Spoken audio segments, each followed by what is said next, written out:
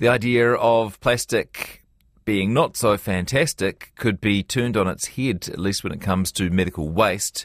The global issue of plastic medical waste, estimated to have increased by millions of tonnes over the pandemic, has been the subject of a recent study at Canterbury University. A team of scientists have found a way to turn old face masks into fuel. Professor Alex Yip, who led the study, joins me now. Hi, Alex. Kia ora. Thanks for having me. No, nice to talk to you today. How did this all begin? Did it begin with the problem of all this waste and wondering what to do with it? Well, that's right. I think medical waste has been a huge problem always, and especially in the past few years during the COVID-19 pandemic, we have seen a significant surge in medical waste globally, and of course, this is also a problem in New Zealand. And in New Zealand, our medical waste usually, with some of it, we sterilize them, and then we just basically send them to landfill. And some of the medical waste we actually exported to offshore incineration. And therefore, our technology, we are trying to build something to help the environment, not only to solve the New Zealand problem, but the global problem as well. So at University of Canterbury, in the next few years, we will be developing some technologies to probably reform the disposal of medical waste. And on the other hand, we also are hoping to solve the environmental problem because it is a waste problem, as well as we can use it as a resources to supply energy to area that is needed. Yeah, it's pretty exciting. What sort of waste are we talking about? We talk about medical waste, including face masks, like you mentioned, and also any personal protective equipment, testing kits from COVID-19 pandemic, for example, and also the plastic syringe that we use for vaccine doses.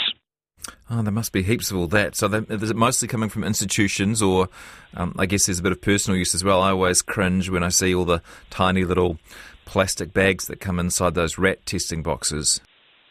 Yes, that's right. So it comes from both hospitals and probably personal use as well. So there will be a requirement, or I guess the right strategy to be able to collect all this waste for us to work.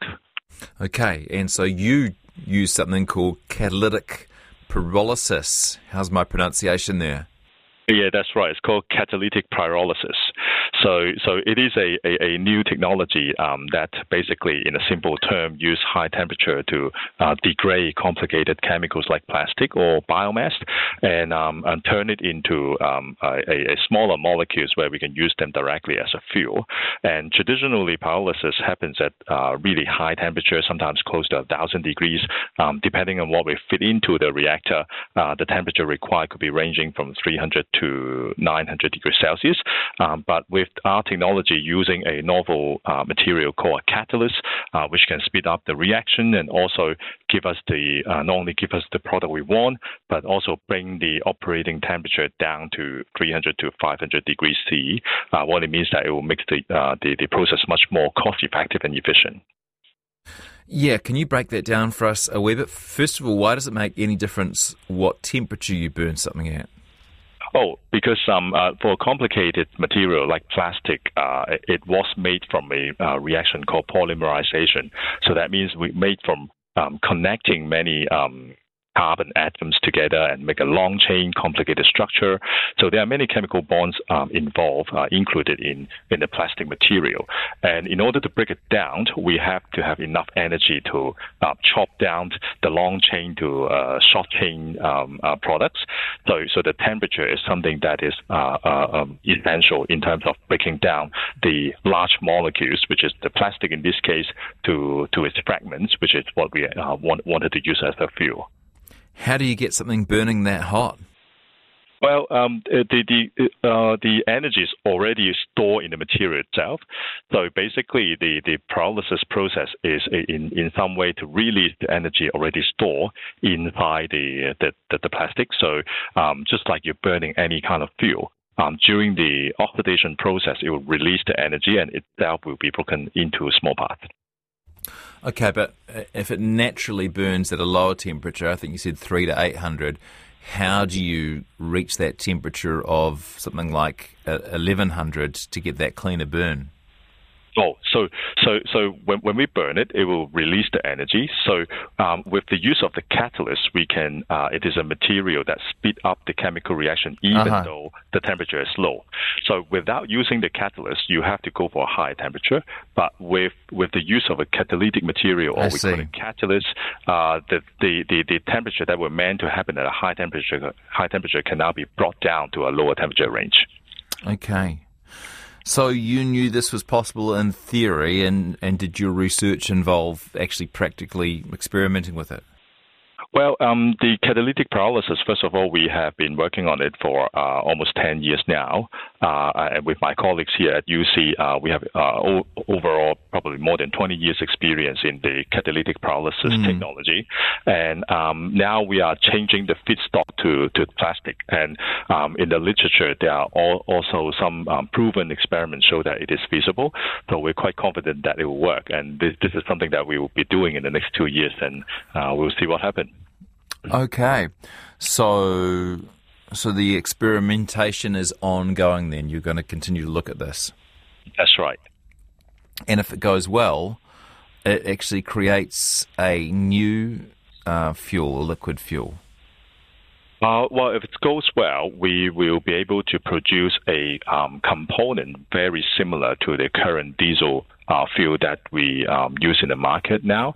So with a right formulation, potentially the new fuel can be applied to some equipment that is difficult to electrify, for example, fishing vessels or high-duty heavy engine, for example.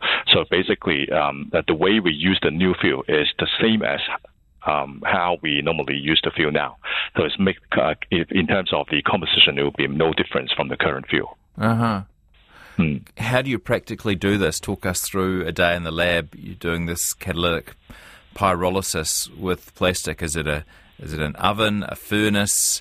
Is there a sort of collection point for what's created as a byproduct?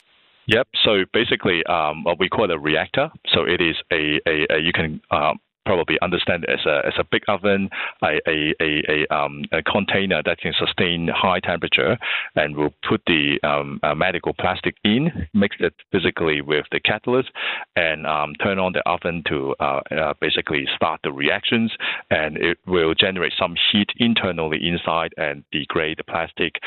There will be some gases emitted from it, where we have to collect and treat them, and also the residue we have some solid residue together with some liquid product coming out from the reactor. I imagine doing this at scale or sort of rolling it out will require a bit of investment. Is that the plan at some point for University of Canterbury to partner with a commercial partner or investor?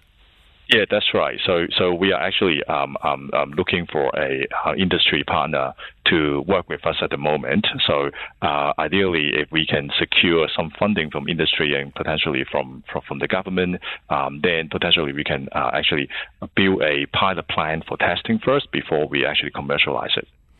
Someone has texted this in, and apologies if you've covered this, but it's quite a complicated sort of procedure you're talking about. They want to know how you start the burning process. What do you use to start it? Is it diesel or something like that?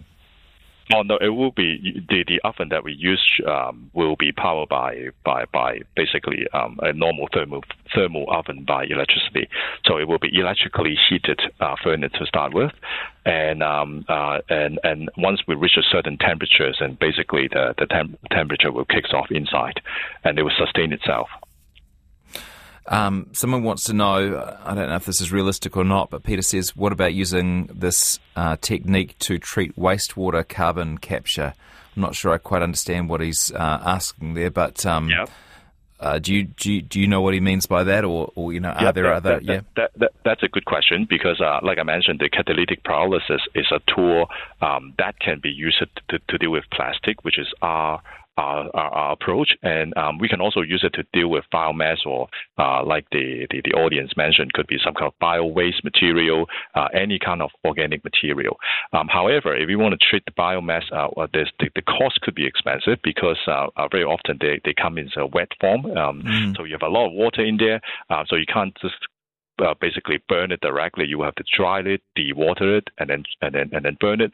So in terms of the technology, it's already there, but the challenge has always been whether it's cost effective or not. So in terms of the science, yes, we can actually use the same technology to deal with any other kind of complicated material, for example, bio-waste.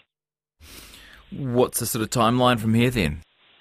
Well, we have a current PhD project working on it, so it will be between 2 or 3 years. We'll expecting to get some significant breakthrough in terms of the know-how science around it, and then I'm hopeful that in the following 2 years, the 3rd years and 4th years from now, if we have a industry partner, then we can start looking at the possibility of doing some pilot scale study, and probably another 2 years, which is 6 years from now, hopefully we will see something that is commercially viable. Nice one. Thank you for explaining it to us. Thanks for being so patient with my brain too, Alex. I really appreciate it today. You're welcome. Thank you. That is Alex Yip, who has been part of this team looking at this, Professor Alex Yip, you looking at this new technique to turn plastic medical waste into something productive, into fuel.